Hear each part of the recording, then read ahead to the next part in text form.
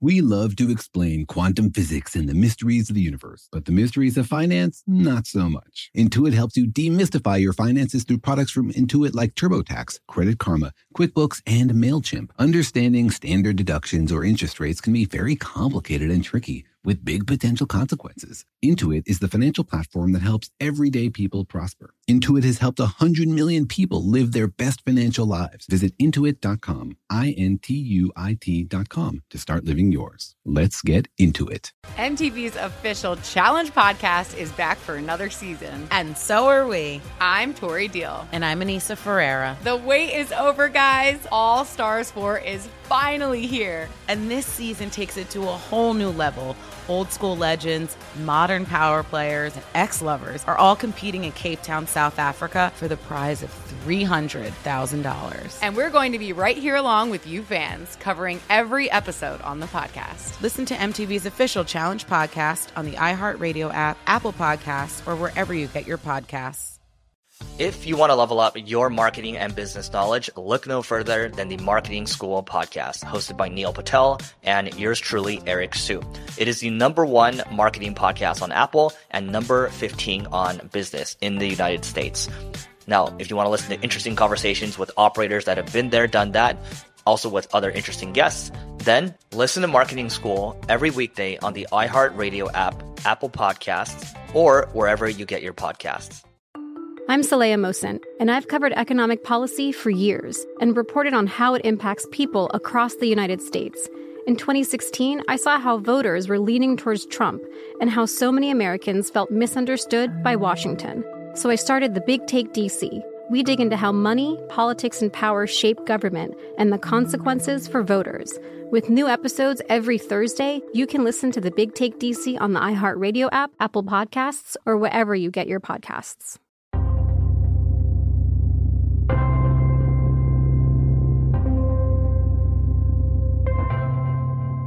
Hey, Katie, are you a fan of Italian food? Well, I live in Italy, so here we just call it food, but yeah. All right, well, what about Italian-American food? You know, the version made by Italian immigrants to America. Yeah, no, I like it. It's more meatballs and more garlic, but that's still really good. Well, what about the opposite? What about American-Italian food? So is that cuisine made by American immigrants who are in Italy? Yeah, basically you.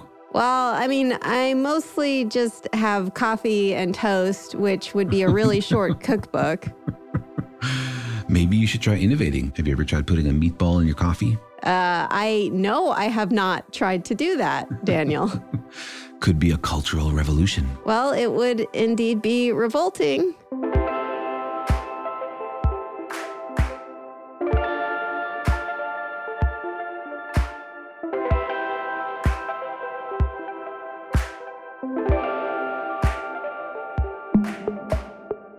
I'm Daniel. I'm a particle physicist and a professor at UC Irvine, and I don't like anything in my coffee, definitely not meatballs. Hi, I am Katie. I host a podcast called Creature Feature on evolutionary biology, and I like a huge amount of sugar in my coffee, so we could see how that is with meatballs as well.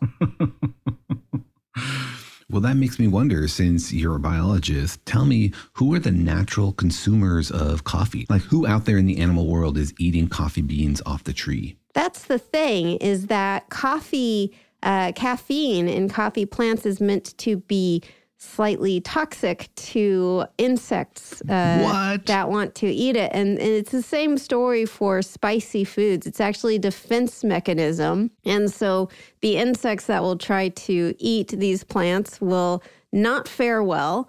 But when we have it, it's actually delicious and good. Now, there are palm civets who will eat types of coffee plants.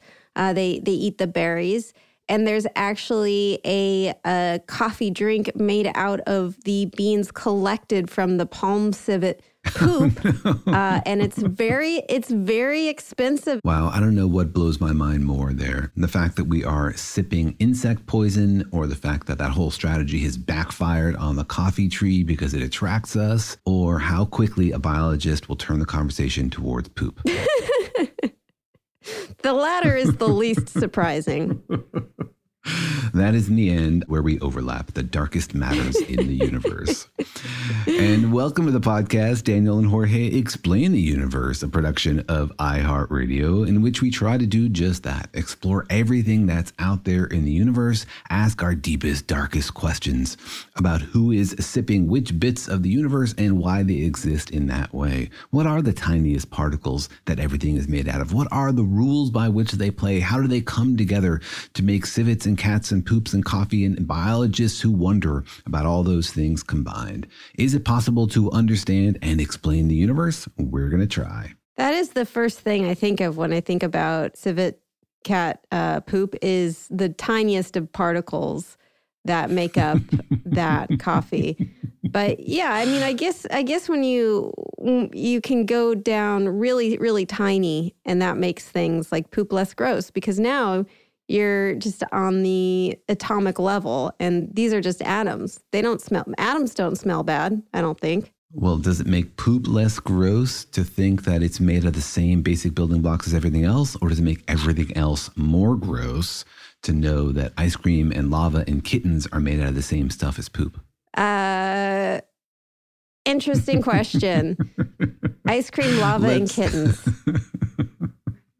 Let's put a pin in that, but let's dive deep into what the universe is made out of. One of our deepest questions in physics, and a question that humans have been asking basically since humans have been asking questions, is how do things work at the smallest scale? Is it possible to zoom down on what's around us and explain things in simpler and simpler terms? Because you start out with a huge number of things out there in the universe. Blueberries and cats and ice cream and coffee and biologists and physicists and everything in between. It's an incredible variety. But when you dig down a little bit, you discover, everything out there is made out of about 100 basic building blocks, the elements of the periodic table. Combined in different ways, you can make essentially everything. And even that set of 100 building blocks is made out of an even smaller set of stuff, right? Protons and neutrons and electrons make up all of those atoms, which means that the same stuff can be used to make lava or kittens or ice cream or poops or biologists or stars. All that stuff is made out of the same thing. It's interesting because I do know that one of the things that unites kittens and lava and poop is that it all obeys the laws of physics. If you throw a kitten in some lava, you're going to have a predictable result because of the laws of physics. Both the kitten and the lava are constrained by the laws of physics. But the thing that's interesting to me and that hurts my brain a little bit is that when you look at, say, like a very tiny quantum particle, it does not necessarily obey the same laws of physics as, say, a marble. So, I think of like a marble bonking into another marble. I can somewhat understand how that works, but then you go down small enough and it's not just tiny atomic marbles bonking into each other. Weird stuff happens that blows my mind. It is incredible that the laws of physics seem to be different at different scales, like at different distances or different energies. It seems like different rules apply. Like to baseballs and to electrons, the rules are fundamentally different. They're different kinds of stuff, and the rules that apply to them are different. And that does feel weird, and it's one of the most incredible things about the universe. But a helpful way to think about it is in terms of phases. Like think about water. Water has a liquid phase and a solid phase and a gas phase, right? In the end, we think it's all made out of the same basic stuff, water molecules, but they act very differently under different circumstances. And you wouldn't expect the laws of an ideal gas to describe what happens when water crystallizes, or fluid dynamics to explain how a gas would expand. Different rules apply in different scenarios, different phases. And so we imagine that the universe is organized the same way. You can think of it as sort of different phases where different rules apply. What we don't know is if there is an underlying theory behind all of it, the sort of physics version of the water molecule, the tiniest little bits whose dancing and toing and froing and interacting is somehow making all this other stuff emerge. Even the quantum particles, even the baseballs, even the galaxies. Is there something at the lowest level which is determining everything from which all of our experience emerges? So this is an interesting and confusing question to me because from my understanding, if we're all in the same universe, we would all, regardless of whether we're a human or a quark or a kitten, we'd have to play by the same rules. But if the rules are different somehow, right, like for a quark versus a kitten in terms of physics, even though the kitten is also made out of quarks or atoms, molecules, it's hard for me to wrap my head around there not being a unifying set of rules that applies to everything, given that not only do we live in the same universe, but we're made out of all the same stuff. Yeah, it's a great question. And a basic assumption about a lot of physics is that that's possible. That if you zoom down to the smallest scale, you can find the most basic set of rules, and that then you could somehow zoom back out. With the fundamental theory of the universe in hand, you could explain everything. It might require you to calculate like how 10 to the 29 particles come together to make a baseball. But the idea is, in principle, it's all determined by what's happening at the smaller scale. And when you zoom out, that's just what those laws look like. And it might be the case, right? It might be that even though we have trouble explaining how a zillion water droplets interacting in the atmosphere make a hurricane, we can't even do it with our fastest supercomputers, we think that probably it is determined by that. But that's actually a philosophical assumption. And some philosophers of science disagree with that. It's called strong emergence. And some point to lots of things that we can't explain using underlying details. A great example is like why you are here, your consciousness. We've completely failed so far to explain the experience of human consciousness in terms of like the zapping of the little neurons inside of our brains. It might be that somehow all that stuff comes together to explain why you are experiencing this podcast right now, but it might also be that there are just different rules at different levels of the universe that aren't actually determined by the lower levels, that somehow there are independent layers of the universe and different rules apply at each one. It's a weird philosophy of the universe, but it might also be our universe. That's very hard for my conscious brain to wrap itself around. It is very interesting, this philosophical question of consciousness, because if we apply sort of the rules of like, well, a brain works, right, because you have a communication between many parts. You have neurons that are all communicating with each other and forming these networks. Well, there's a lot of things that do that, from computers to ant colonies. And so the question is, well, are those things conscious as well? And we can't really quantify that. And we can't know whether, even though it seems like there's this underlying rule of, you require these sort of individual units that are all communicating together and forming patterns, and that's what you need for consciousness. If you see that repeated in other systems, whether that actually applies to, say, can you recreate a consciousness with an electronic version of neurons, or is something like a very complex ant colony with thousands of ants, does that recreate consciousness? So I guess in a way I could see how there could be different rules applying to different layers, but that's just so strange. And so like currently when we look at like quantum mechanics, it does not do a good job of explaining physics on a larger scale. Mostly we cannot connect the layers that we have, even though that's basically the motivation for the project, to understand everything at the smallest scale and use that to explain everything else that's bigger. We have very rarely succeeded in using a zoomed in microscopic approach to explain anything bigger. One famous success story is ideal gases. Is say, okay, we have this picture of atoms moving in a gas as tiny little balls. Can we zoom out and think about what happens to 10 to the 29 balls? And can we write equations that tell mathematical stories about things that emerge from 10 to the 29 tiny little gas molecules, like pressure and temperature and volume? And we can. You can actually derive like the ideal gas law from statistical mechanics explanations about the velocities of those tiny little particles. That's a famous example because it's one of the rare successes. Mostly we have failed because the universe is kind of chaotic. It's really sensitive often to these tiny little details. What happens to this quantum particle affects another quantum particle, which affects another quantum particle. We don't understand how to do that calculation most of the time. We don't have the computing power and we can't avoid this chaos problem. So mostly we don't know how to do that. It might be that it is determined and it's possible to do those calculations. It's just sort of beyond our ability right now. Or it might be that it's just not. that different rules apply in different regimes, as weird as that is. So I guess I'm not so familiar with quantum mechanics and general relativity. Can we kind of just hammer down, like, what are those two things? How, like, what do they apply to and what don't they apply to? So at the forefront of our understanding of the most microscopic picture of how the universe works, we have two basic theories. We have quantum mechanics, which tells us about really tiny stuff, and general relativity, which tells us about really big, heavy stuff.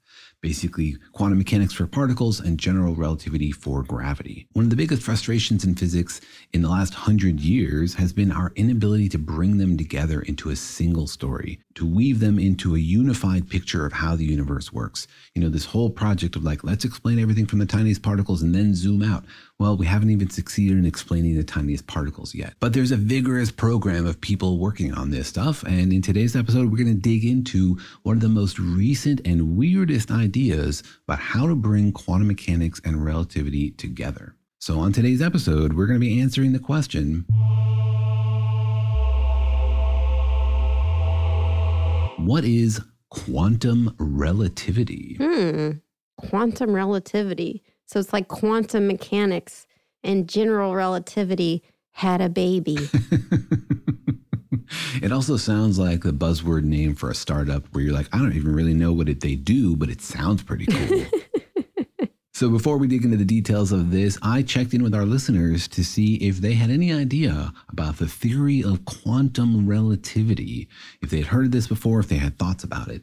Thanks very much to everybody who participates in this audience feedback segment of the podcast. We really love hearing your voice and hearing your thoughts on the question of the day. If you would like to participate, please don't be shy. Just write to me to questions@danielandjorge.com and I'll hook you up. So before you hear these answers, think to yourself, have you heard of quantum relativity? What do you think that might mean? Here's what some listeners had to say. Quantum relativity, I'm guessing that is the theory that brings quantum mechanics and general relativity together. So something that, or the theory that figures out how you work gravity and quantum mechanics together, since gravity, we're not quite sure how that works on the smallest scales. That is really, really tiny relativity. To me, that sounds like a parallel to general relativity. So I'd bet that it has to do with how particles interact with each other when in proximity to each other on a quantum scale. I love the answer, really tiny relativity, because it makes me think of some ants or some mites or tardigrades in little lab coats drawing on tiny chalkboards. Exactly. Also, quantum just sometimes means like fancy or snazzy, or we're going to charge you an extra $10 for it. So like expensive relativity. This is a quantum salad for $12. Exactly. Exactly. I'd like to upgrade my salad, actually, do a quantum salad. Or I ordered quantum on my salad and I didn't get enough, please. Could mean anything. No reason to complain. Could mean anything. Well, we're going to see today that quantum relativity is the name of a new effort to unify quantum mechanics and general relativity, and they really do give it that name for a reason. But before that's going to make any sense to us, we really have to understand the basics of like, what is quantum mechanics and general relativity? Why do we want to unify them? And why is it so hard? Right. Yes. Because like you were kind of saying earlier, general relativity is for big stuff. Quantum mechanics is for tiny stuff. But it's got to be a little more detailed than that, I would imagine. No, that's basically it. You take quantum mechanics, general relativity, it's like all done in 15 minutes. But listeners of the podcast will remember that general relativity basically describes space and time. Special relativity is a theory that tells us about how light moves and how observers always see light moving at the same speed. And general relativity is what explains gravity. Remember, Newton had the idea that gravity was a force, that things with mass pull on each other, and that's why the Earth goes around the sun and you feel like you're falling towards the Earth, because he described gravity as this force.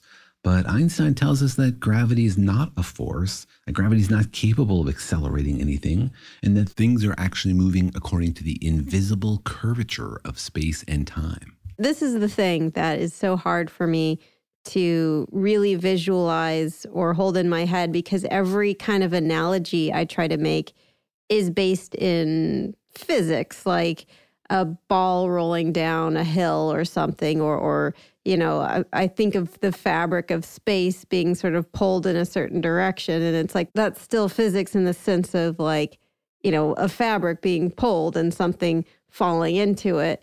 Whereas like the idea of gravity being sort of the shape of the universe in a way that like makes sense in my head is very hard to grasp. I understand it in a certain way, but to visualize it is so difficult. It is very tricky because it changes your entire concept of what space is. All right, we're used to thinking of space as like nothingness and stuff is there and it can move through space. But it turns out that there is something to space. Like between 2 points, there's information about how that space is curved or bent. And that affects how stuff moves through that space. And yeah, there's a lot of examples out there in popular science literature, I think most of which are very confusing. The idea of like a rubber sheet and you have a ball on the sheet and the rubber sheet is bent and that makes things curve. That's very confusing because you still have to have gravity in that example in the vertical direction. You have this like external third dimension of gravity in your 2D world. I think that's very, very misleading. I prefer to think about it in 3D and remember that this curvature is intrinsic. It's not external. It's not like there's somebody else out there with a ruler in real space who's telling us our space is bent relative to their space. The curvature is intrinsic. There's no external ruler. It just means that the relative distances between points change, which means like the shortest path from A to B might not be a straight line that you would draw if you ignored the curvature. Once you know what the curvature is, there might be a shorter path between A and B, and that's the path that light will take. Light always takes the shortest path between 2 points. So if I'm standing on my bed and I'm going to jump off the bed, as I do every morning, so I am subject to the gravity of Earth, and it's not so much that it's pulling me down, but just that I am traveling along the shortest path from point A, which is my bed, to point B, which is the other point of space, but it's more or less just interrupted by the floor. Yeah, that's a great example. Let's think about it first from the Newtonian point of view, and then let's reboot and think about it from an Einsteinian point of view. So Newton would say you're standing on your bed, there's the force of gravity pulling down on you from the earth, and there's the force of your bed pushing up. And those two things are balanced, so you're not going anywhere. Then you jump off your bed, no longer is the bed pushing you up, and so now you're falling because it's just the force of gravity, and it's accelerating you down towards the center of the earth. That's the way people mostly learn about gravity. That's how Newton described it. That's where we start. Einstein says something different. Einstein says, well, when you're standing on your bed, you actually are being accelerated. There's only one force there. There's the force of your bed. What's it pushing you against? It's pushing you against your natural motion, which is to fall towards the center of the earth. So Newton says you're accelerating after you jump off the bed and you're falling towards the center. Einstein says, no, you were accelerating when you were on your bed. It's when you jump off your bed that you're now following the natural curvature of space. You're no longer accelerating. The only force in this scenario is the force of the bed on you, and that's keeping you from naturally moving towards the center of the earth when you were standing on the bed. Once you jump off, you're the one in free fall. And you can actually measure this because you can take an accelerometer, something which measures your acceleration. I mean, the scale is basically a gravitometer. And you can measure when are you feeling acceleration. If you jump off your bed and you're holding a scale and you put it under your feet, what are you going to weigh? You're going to weigh nothing because there's no force between you and the scale. But if the scale's on your bed and you're standing on it, then you're going to see your weight. And that's because that's where you're accelerating. It's when you're on your bed. That's so interesting. Yeah, I can totally visualize that. Also, I knew that when I sleep in, I wasn't lazy because I've been accelerating the whole time.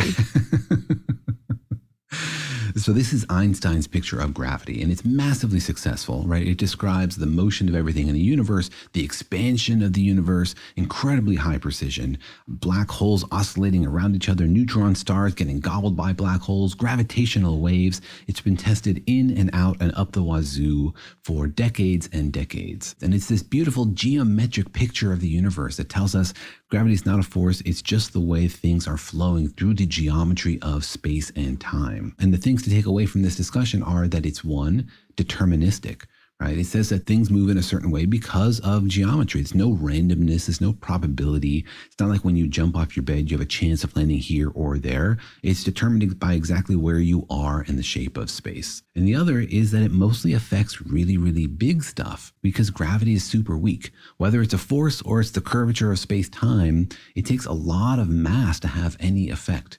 You can like overcome all the gravity of the Earth or the curvature of space and time caused by the Earth using a simple kitchen magnet, right? Or your legs can overcome it. You can leap off the surface of the Earth, which means it applies mostly to really massive objects. So it's deterministic and it applies to really massive stuff. That's the important things to remember when we're going to talk about trying to integrate it with quantum mechanics. Because that's in the opposite direction, where it is extremely, extremely tiny stuff. Like as a human being, gravity is something where it's hard to, really visualize like the scope of, say, like the size of the sun or even the size of the planet. Sure, you can go in a plane and kind of see part of it, but it's still hard to visualize how big these things are, how massive it is. And then similarly, going into quantum mechanics, visualizing how tiny these things can be. So there really is opposite as you can get in terms of size and scope.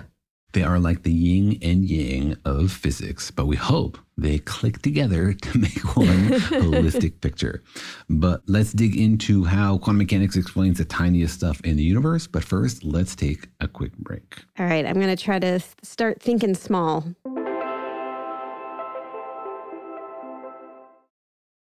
It's season 3 of The Joy of Why, and I still have a lot of questions. Like, what is this thing we call time? Why does altruism exist? And where is Jana Levin? I'm here, astrophysicist and co-host, ready for anything. That's right, I'm bringing in the A-team. So brace yourselves. Get ready to learn. I'm Jana Levin. I'm Steve Strogatz. And this is Quantum Magazine's podcast, The Joy of Why. New episodes drop every other Thursday, starting February 1st.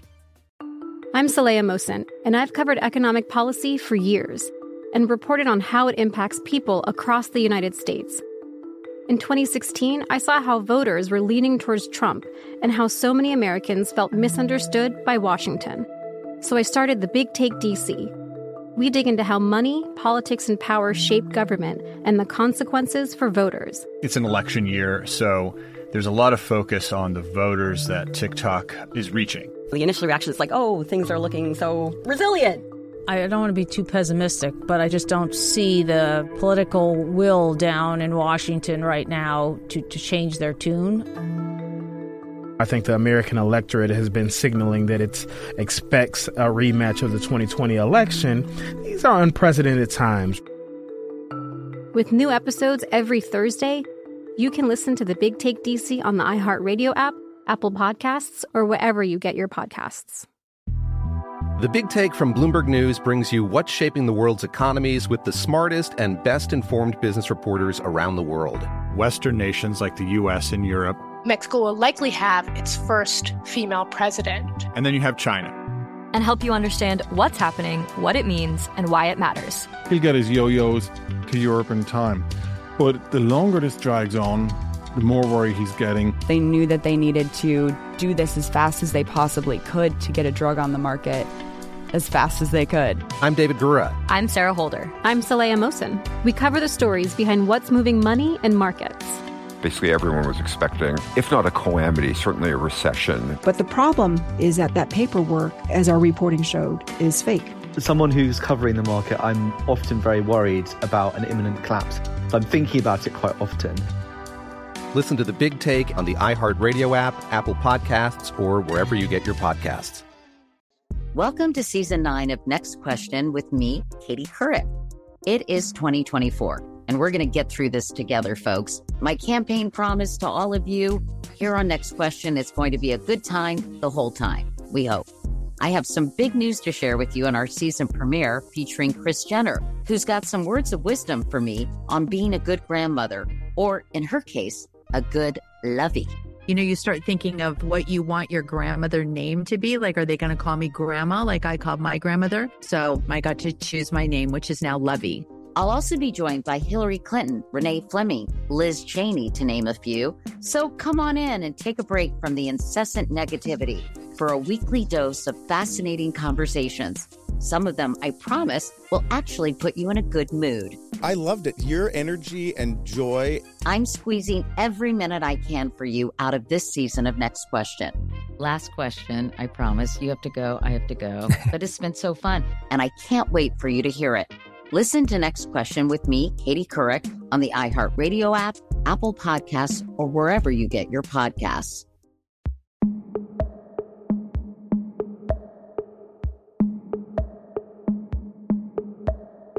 All right, I'm trying to think inside a very tiny box, and hopefully that will help me. As you mentioned already, the rules seem to be different for things like baseball and planets than things like electrons and photons and tiny little particles, which is really the source of one of the biggest mysteries in modern physics, how that all works and whether we can bring it together. Right, because I think I had some concept before ever coming on this show, which is that like with the small stuff, the really tiny quantum level stuff, there was some sort of like average you could take of its behavior, and then that would be well integrated into, say, other types of physics like general relativity, where it's like, well, you know, you just scale up averages of the small stuff's activity, and then that would fit in some perfect formula and represent general relativity. But turns out that it's not so simple. No, it turns out the rules of these two concepts are fundamentally different and tell really different stories about the nature of the universe we live in. About 100 years ago, people did experiments which showed us that when you zoom in to the tiniest level, the rules really do seem to be different. Amazingly, it was Einstein who played a role in both of these revolutions. He, of course, came up with relativity, but he also had the idea of how to interpret the photoelectric effect, which kicked off the entire quantum revolution as well. So that dude was pretty central. What's the photoreflective effect? This is the experiment where you shine bright light at a piece of metal and you see a bunch of electrons boil off. And the idea is, okay, the electrons are absorbing the light, they're getting energy, they're boiling off. And the weird thing about the experiment was, as you turn up the brightness of the light, like the intensity of the light, you expected to get electrons with more energy because you're shining brighter light at it. But instead, what you got were more electrons. And this really puzzled people. They were like, why can't the electrons get more energy? And the answer in the end is that light is made of these tiny little packets. It's not a continuous beam. It's a bunch of little packets of energy. And each electron can basically only absorb one. There's like one interaction between a photon and an electron. So when you turn up the brightness of the beam, what you get are more electrons absorbing photons, not one electron absorbing more photons. And so that was the clue that told people, oh, look, maybe light is made of these little packets. And that kicked off the whole quantum revolution that showed us that everything out there is actually made of these little discrete bits that follow very different rules. It's like these electrons are flying Ryanair and they can only have one packet per electron. That's right. Otherwise, you get some quantum fees for your extra carry-ons. Is that a very small fee or a very big fee? Small fees that add up to a lot in the end because of interference with your pocketbook, I think. Ain't that how it is? Anybody out there who works for the airlines, do not take this as a creative idea for how to add fees, okay? I don't want to see quantum fees on my next flight. Quantum fees. That's going to be the next thing. And what emerged from the next 20 or 30 years of studying experiments and shining lights on things and looking inside the atom were a new set of rules for how tiny stuff worked. This tiny stuff didn't follow the rules of planets and baseballs. You couldn't make a picture of the atom that literally had electrons orbiting the center of the atom. That just didn't work. The physics of it didn't make sense. Those electrons in an orbit would radiate away all of their energy and collapse into the nucleus, because anything that's moving in a circle is accelerating, and things that accelerate have to give off radiation in order to keep bending. But we don't see electrons collapsing into the center of the atom in 10 to the negative 13 seconds. That told us that the rules were fundamentally different, and we came up with a completely new kind of mathematics, quantum mechanics, Schrodinger's equation, that described the rules of the quantum realm, which were totally different from the rules of baseballs and electrons. Baseballs move through space. They have a path. Like they're here and then they are there. And so you know they went from here to there. They have a location at every moment, and you can string those locations together to make a smooth and continuous path. It just sort of makes sense to you that everything has to be somewhere at all times. But electrons don't follow those rules. That's an intuition you develop from your experience of baseballs and rocks and other kinds of stuff. Electrons can be here and then they can be there, and they don't have to go from here to there. They don't always have to have a determined location. They can exist in probabilistic form where they can say, well, I might be here and I might be there. It's not determined. Much more than just being not known, it's actually not determined by the universe. Right, because it's hard to understand this sometimes where you think in these kinds of thought experiments of like an electron, not knowing sort of the location of electron or the spin of something. It's like, I think sometimes I have this concept of like, well, this is just sort of some kind of weird math. It's not actually describing what's actually happening. But I would assume there's like evidence that is what's actually happening, that this is not, these positions are not, have experimentally been shown to not be like determined by the universe. Yeah, there's a whole really fascinating set of experiments that explore this question. Like, is it just something we don't know, or is it really undetermined by the universe? Is there some like extra information the electron is carrying that we're just not aware of that actually tells where the universe is like keeping track of where it really is, and we just don't know? And it's a set of experiments proposed by John Bell to probe a theory called Bell's inequalities.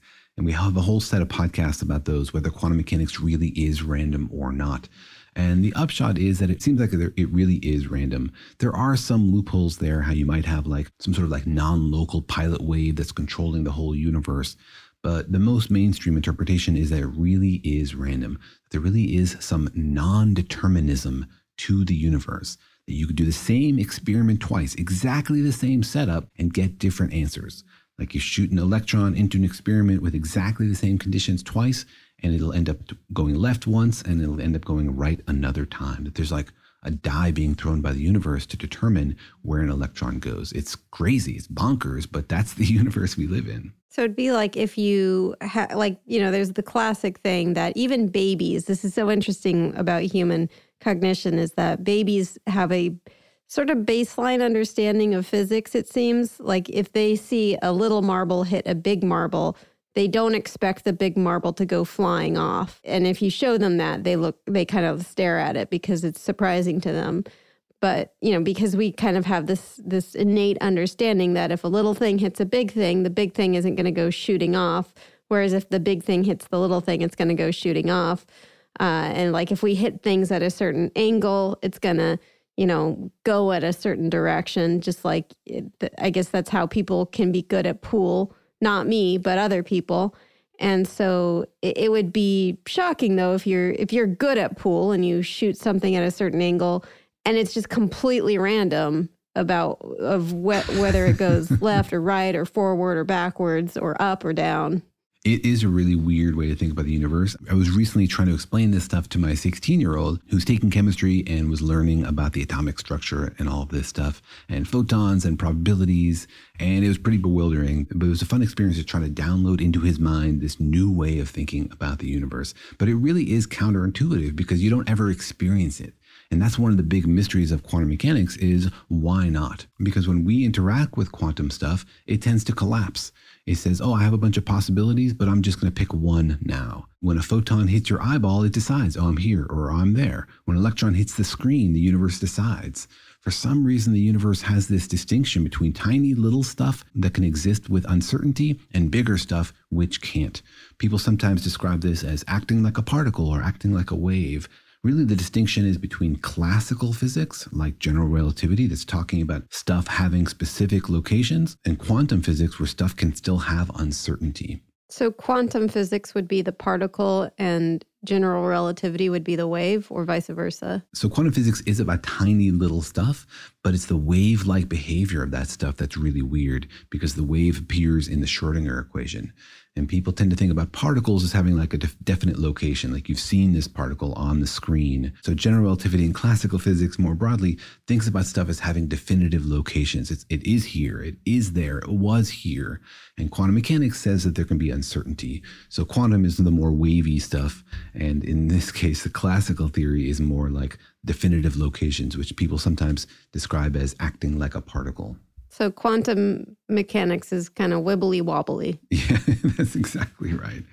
So these are two very different pictures of the world, right?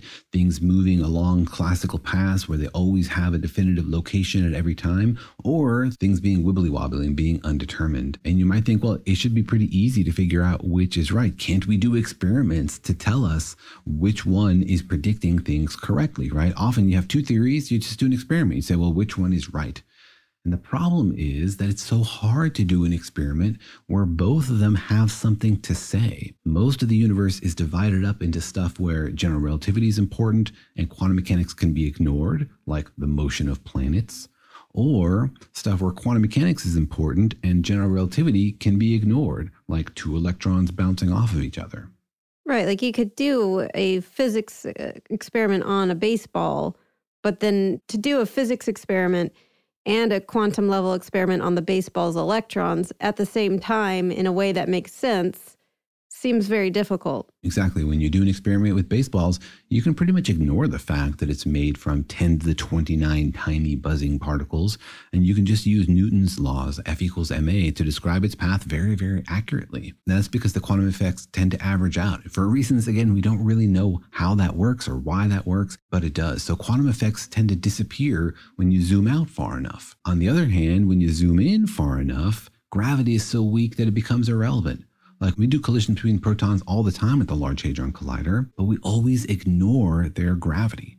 Like there is a gravitational attraction, we think, between the protons, but protons have such tiny masses that we can essentially ignore their gravity when we do those calculations.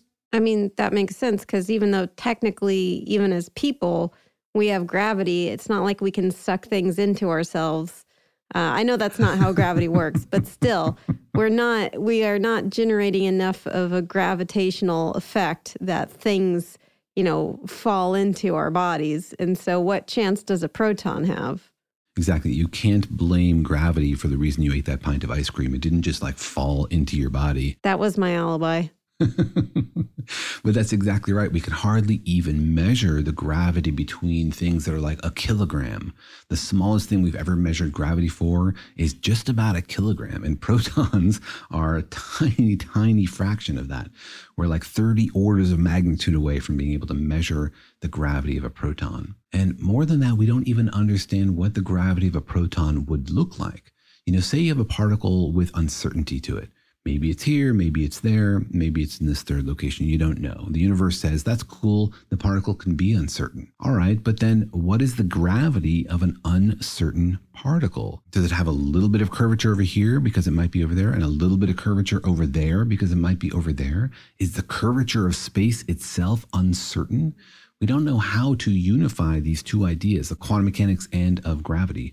Nobody really knows how that can be done. It's so interesting and uncomfortable from a sort of biology perspective, because when you look at biology, big stuff is made out of small stuff, and so that tracks. But when you look at biological processes, like you look at a cell, and it's interesting because, of course, on a certain level, each cell's activity does not necessarily explain everything about a human being or a cat or a dog, their behavior, but you can generally track how the small stuff creates the big stuff. And there's generally some, like the rules that govern the small stuff, these biological processes that govern the small stuff, you can track how that is impacting the big stuff. Like you chug a bunch of soy sauce and those salt ions are messing up your ion channels in your brain, and then that's why you're in a coma. So it's, it's very uncomfortable, this idea that you couldn't track, like, okay, so this proton is acting in a certain way, and then we can scale up to, an item like a watermelon, because it has a bunch of protons in it. We know how that the behavior of those protons would somehow affect the behavior of the watermelon. Exactly. And we'd love to do an experiment where we could study that, right? Where we could take something where quantum mechanics was relevant and also gravity was relevant. Like if we could take enough protons and squeeze them together and keep them in a small enough space so that they're still being quantum mechanical, but we had enough protons where we could also measure its gravity. That way we could understand like how the small stuff is affecting the big stuff. So in order to keep the quantum mechanical effects relevant, you got to keep it like really, really small. And so what happens when you try to do that, when you add enough stuff together so that it stays quantum mechanical and gravity starts to get relevant, you get a black hole. That's what a black hole is a huge amount of mass in a tiny little space. And so on one hand, that's exciting. Wow, the answer is inside a black hole. On the other hand, oh, that's really frustrating. The answer is hidden inside a black hole. We can't see it. We think that probably inside a black hole is evidence that would point us in the direction of how to bring these two theories together, how to explain what happens when you have a bunch of quantum stuff that has enough gravity that you can't ignore it anymore.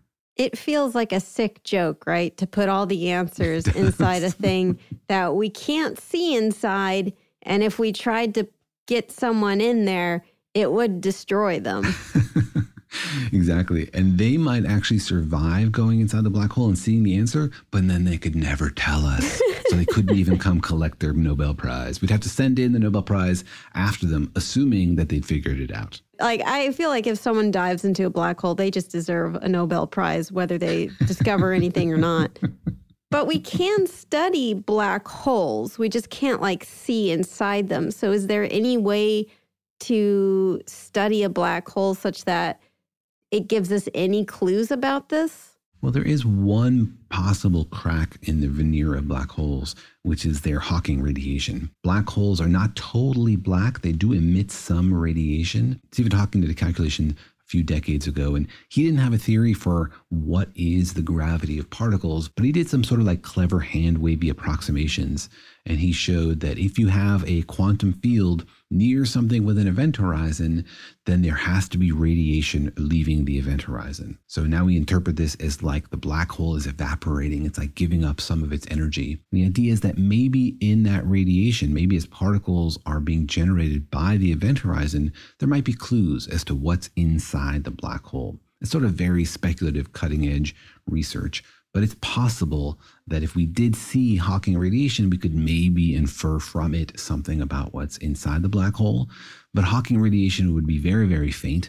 And black holes are very, very far away and hidden by all sorts of other very noisy stuff like hot gases emitting all sorts of radiation.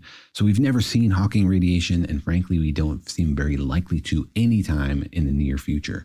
So until then, the only frontier really is mental.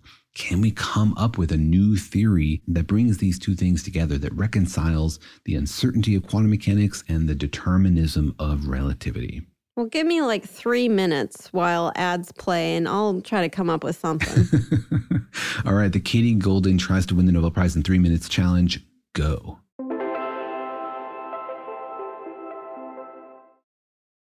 It's season 3 of The Joy of Why, and I still have a lot of questions. Like, what is this thing we call time? Why does altruism exist? And where is Jana Levin? I'm here, astrophysicist and co-host, ready for anything. That's right, I'm bringing in the A-team. So brace yourselves. Get ready to learn. I'm Jana Levin. I'm Steve Strogatz. And this is Quantum Magazine's podcast, The Joy of Why. New episodes drop every other Thursday, starting February 1st. The Big Take from Bloomberg News brings you what's shaping the world's economies with the smartest and best-informed business reporters around the world. Western nations like the U.S. and Europe. Mexico will likely have its first female president. And then you have China. And help you understand what's happening, what it means, and why it matters. He'll get his yo-yos to Europe in time. But the longer this drags on, the more worry he's getting. They knew that they needed to do this as fast as they possibly could to get a drug on the market as fast as they could. I'm David Gura. I'm Sarah Holder. I'm Saleha Mohsen. We cover the stories behind what's moving money and markets. Basically, everyone was expecting, if not a calamity, certainly a recession. But the problem is that paperwork, as our reporting showed, is fake. As someone who's covering the market, I'm often very worried about an imminent collapse. So I'm thinking about it quite often. Listen to The Big Take on the iHeartRadio app, Apple Podcasts, or wherever you get your podcasts. I'm Saleha Mohsen, and I've covered economic policy for years and reported on how it impacts people across the United States. In 2016, I saw how voters were leaning towards Trump and how so many Americans felt misunderstood by Washington. So I started The Big Take DC. We dig into how money, politics, and power shape government and the consequences for voters. It's an election year, so there's a lot of focus on the voters that TikTok is reaching. The initial reaction is like, oh, things are looking so resilient. I don't want to be too pessimistic, but I just don't see the political will down in Washington right now to change their tune. I think the American electorate has been signaling that it expects a rematch of the 2020 election. These are unprecedented times. With new episodes every Thursday, you can listen to The Big Take DC on the iHeartRadio app, Apple Podcasts, or wherever you get your podcasts. Welcome to Season 9 of Next Question with me, Katie Couric. It is 2024, and we're going to get through this together, folks. My campaign promise to all of you, here on Next Question, it's going to be a good time the whole time, we hope. I have some big news to share with you in our season premiere featuring Kris Jenner, who's got some words of wisdom for me on being a good grandmother, or in her case, a good lovey. You know, you start thinking of what you want your grandmother name to be. Like, are they going to call me grandma like I called my grandmother? So I got to choose my name, which is now Lovey. I'll also be joined by Hillary Clinton, Renee Fleming, Liz Cheney, to name a few. So come on in and take a break from the incessant negativity for a weekly dose of fascinating conversations. Some of them, I promise, will actually put you in a good mood. I loved it. Your energy and joy. I'm squeezing every minute I can for you out of this season of Next Question. Last question, I promise. You have to go, I have to go. But it's been so fun, and I can't wait for you to hear it. Listen to Next Question with me, Katie Couric, on the iHeartRadio app, Apple Podcasts, or wherever you get your podcasts.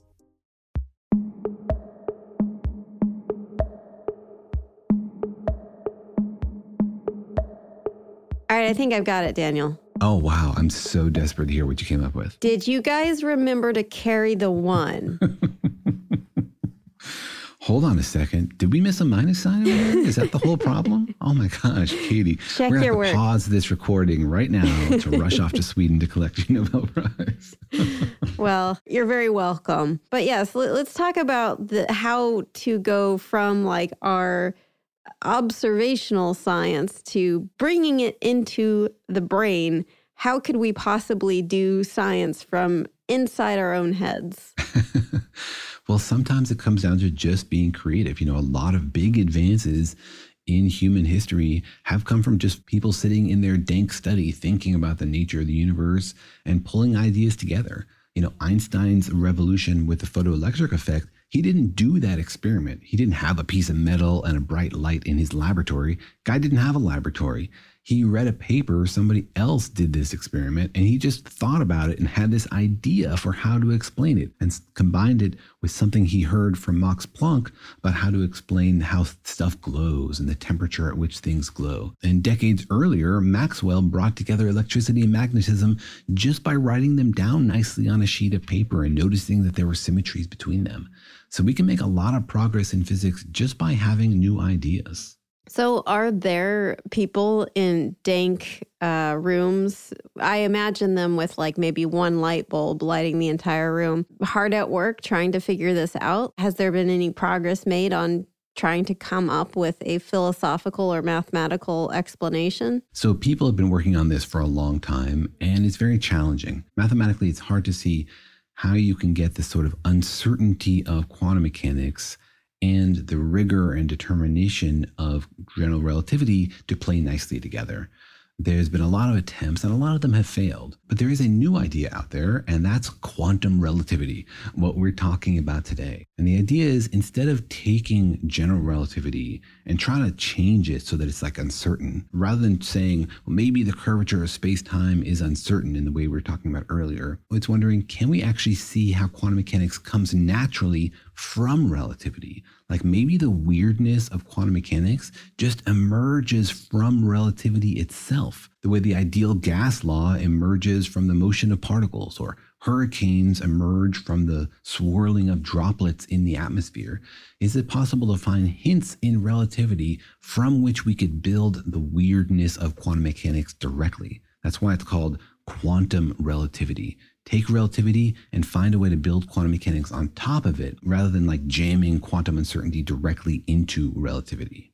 That's interesting, because I think of, when I think of sort of the direction of causality, I think of like the small things cause the big things to happen, right? The little particles, there's some causality of like the small particles that make up the big things, cause some effect. So that I would always kind of intuitively think like, well, we have to figure out how the small things behavior explains the big things. But it seems like this is more like you're taking the kind of behavior of big things with general relativity and seeing how that could either explain or how you could see quantum mechanics grow out of that. Yeah, exactly. So let's drill in on some of the details to make this a little bit more concrete.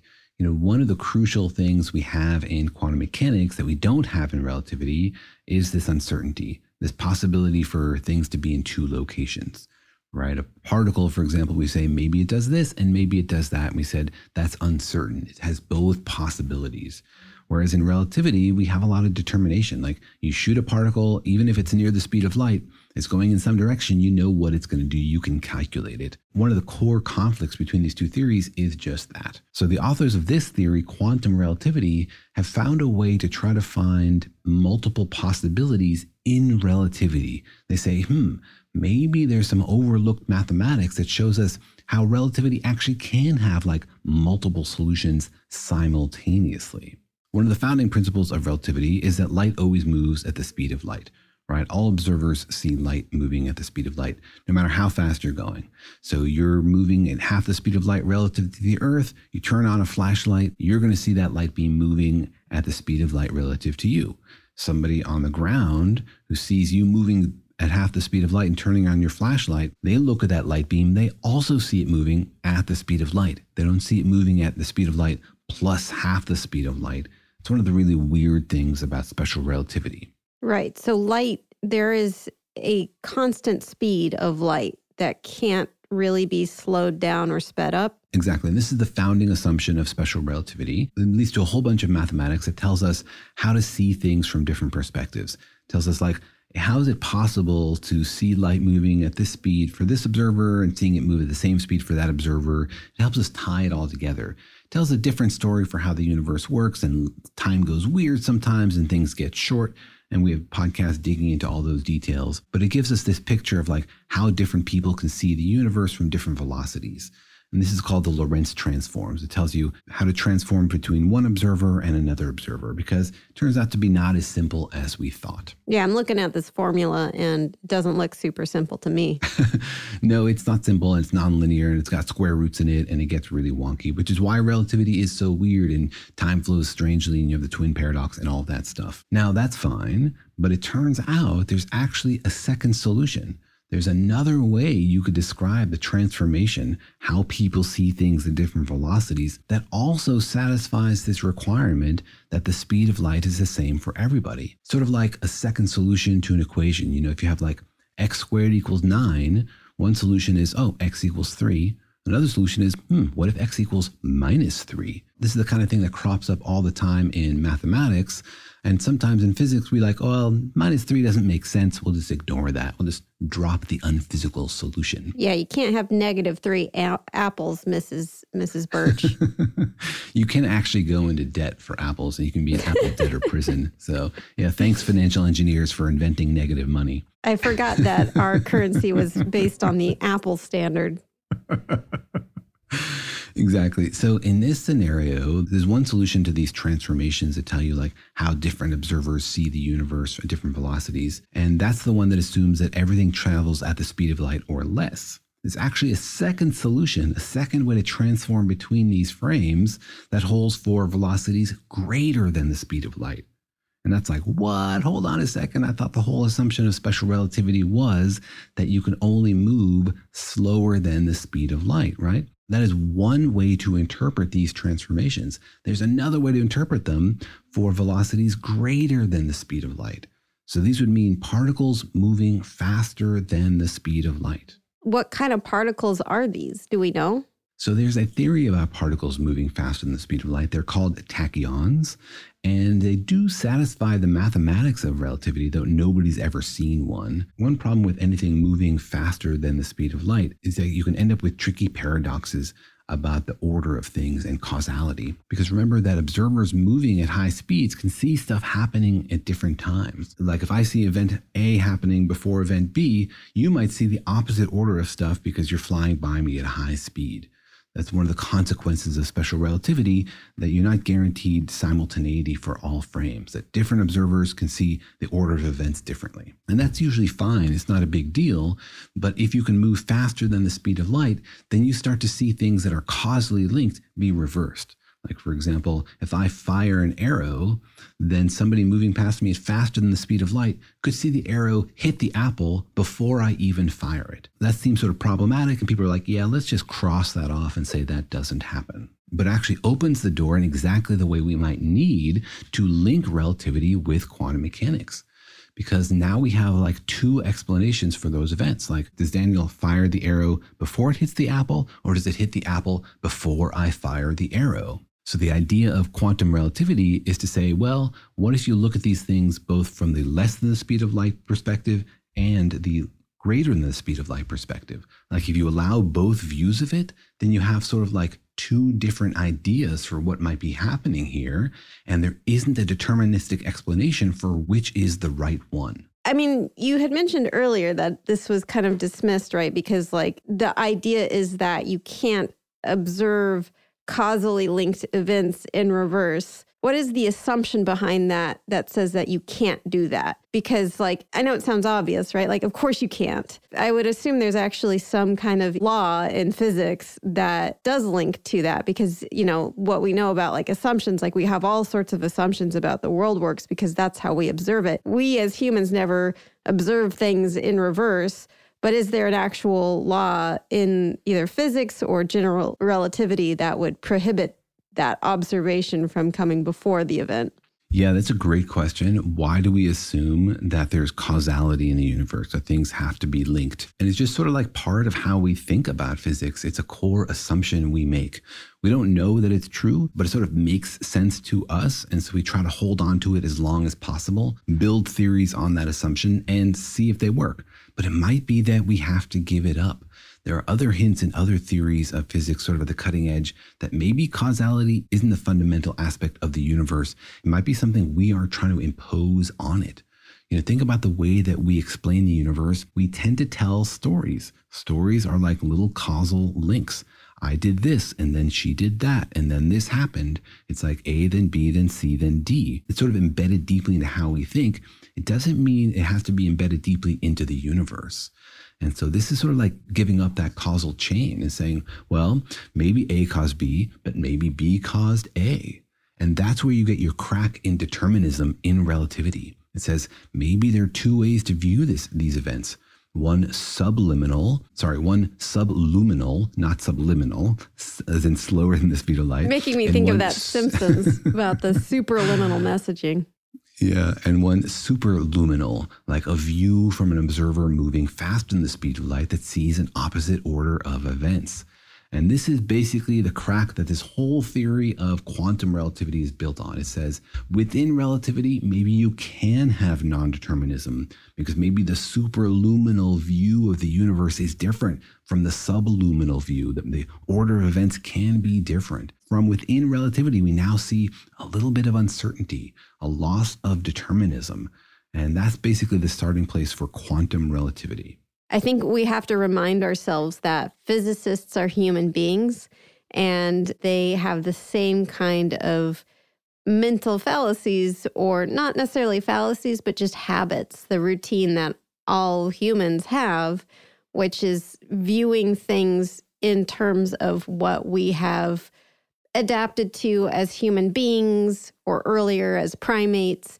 And it's such a strong thing. There have been studies on people's behavior where when you look at like a screen that has like randomly moving dots on a screen or something, like people will try to impose some kind of like rules on this or like volition to these things, like that these feel alive because they're moving randomly. And so you think, well, then there must be some kind of autonomy of these things, like some reason that it's doing it. So like this causality link, like I mentioned earlier, it's even found in like babies where you'll see like if they see something that defies the laws of very simple physics of like a ball hitting a ball and that ball kind of moving, they stare at that because that's not what they're expecting. So it seems like a huge challenge to overcome our humanness when we're also trying to answer these questions about the universe that do not necessarily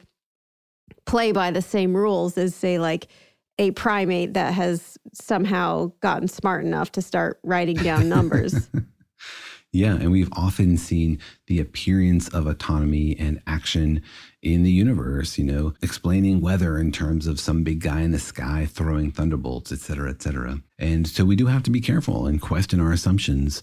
And sometimes when we are failing to describe the universe that we see, we need to circle back and say, well, maybe there's something wrong in the foundations of our science itself. Maybe we need to be asking questions about whether all of these assumptions really hold and what breaks if we get rid of them, or what breakthroughs we might be able to make. So once we get rid of this assumption that there has to be this causality, has there been any breakthroughs in terms of then connecting this potential new model of general relativity to quantum mechanics? Like, have there been successful sort of developments in quantum relativity beyond just like maybe we can eschew the causality? Not yet. It's sort of like a promising direction for people to build on. What it has generated is a whole series of papers arguing about it. So a bunch of physicists are like, hey, you can't do that. This doesn't make any sense. And other people are like, no, actually, maybe it does. And so, you know, it's a healthy conversation so far. It hasn't led anywhere concrete yet. But, you know, it might be that we look back in 100 years and tell stories about this moment where people are like, wait a second, what about this basic assumption? Or this could just end up on the very, very deep trash can of theories that have attempted to unify general relativity and quantum mechanics and failed. I mean, you need to fill a few trash cans full of crumpled up sheets to make a physics omelet, as I understand it. Exactly. But it's fun to examine all these assumptions, to try to explain our universe in terms of the tiniest little particles, and to try to unify those theories, the ones that describe the really big, heavy stuff, and the ones that describe the tiniest little particles flitting around inside our atoms. Maybe one day we'll figure it out. Until then, thanks very much, Katie, for joining me on this journey to our lack of understanding about the universe. Thanks for having me. And really do check on whether you guys just forgot to carry the one, because, you know, we all make mistakes. I'm on it, and if it turns out you were right, we'll definitely cite you. Thanks, everyone, for listening. See you next time. For more science and curiosity, come find us on social media where we answer questions and post videos. We're on Twitter, Discord, Insta, and now TikTok. Thanks for listening, and remember that Daniel and Jorge Explain the Universe is a production of iHeartRadio. For more podcasts from iHeartRadio, visit the iHeartRadio app, Apple Podcasts, or wherever you listen to your favorite shows.